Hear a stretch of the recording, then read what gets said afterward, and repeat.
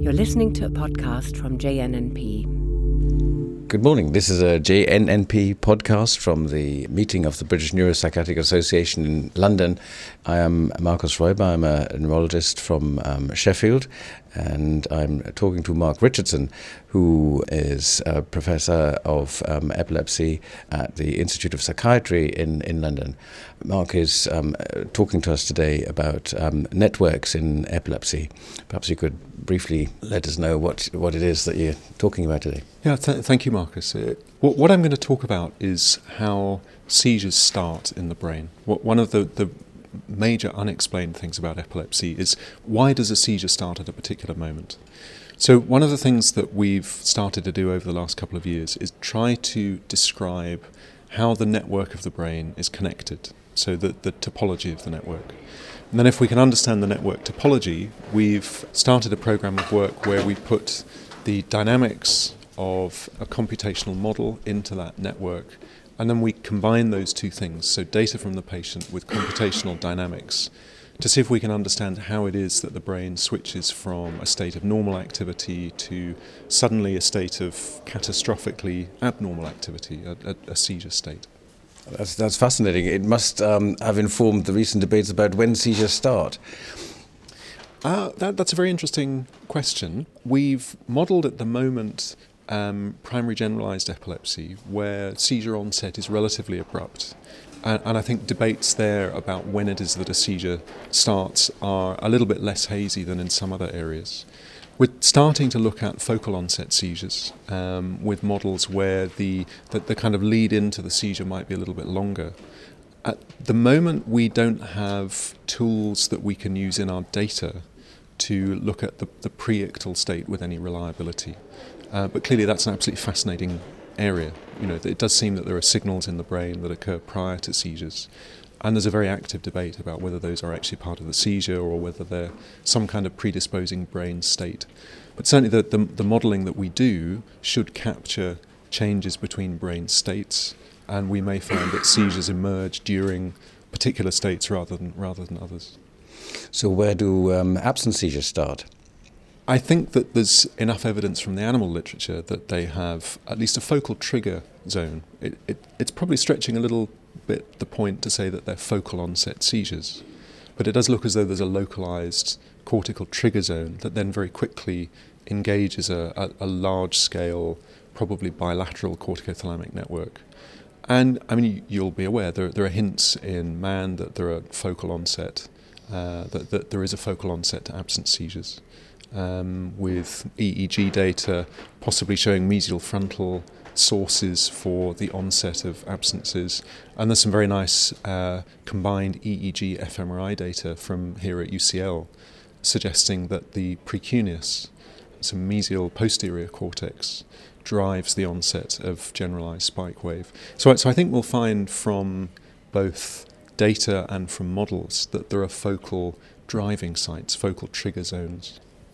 So we will have to rethink the classification of epilepsy.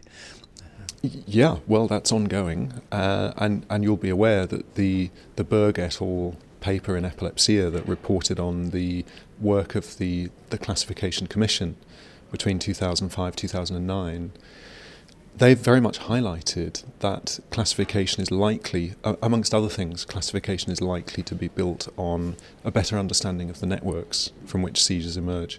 And their suggestion has been that focal onset seizures probably emerge in a unilateral network, primary generalised seizures in a bilateral network. I suspect it's nowhere near as simple as that. But I very much like that thrust towards putting the kind of network phenomena centrally into the classification scheme.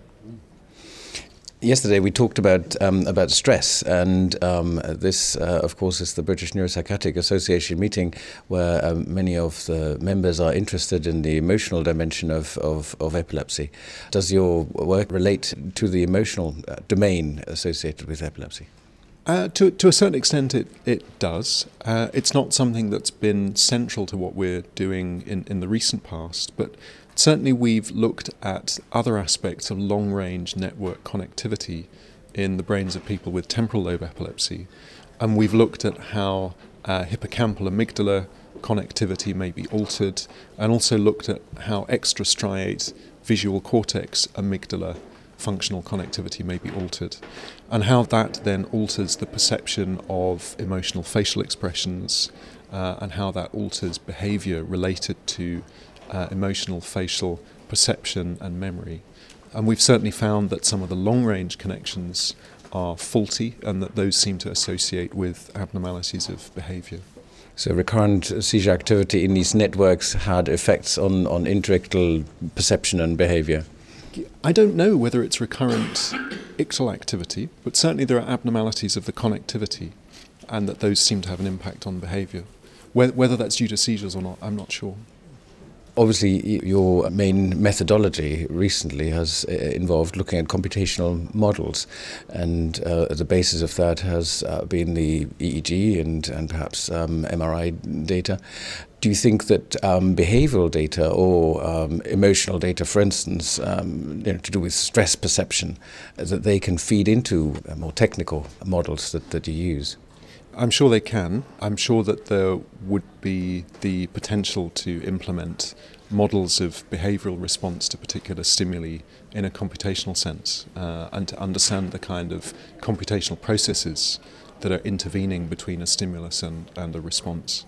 And the kind of models that we do could be related to those behavioural models. It's not a main thrust of what we're doing at the moment, but it's certainly an extremely interesting area of potential future work. And I guess there are things in between perception and the EEG, for instance, physiological markers of arousal that can be measured online. Right, absolutely. So we're extremely interested to understand the mechanisms behind changes in brain state and how those might be manifest in EEG and in other data such as fMRI.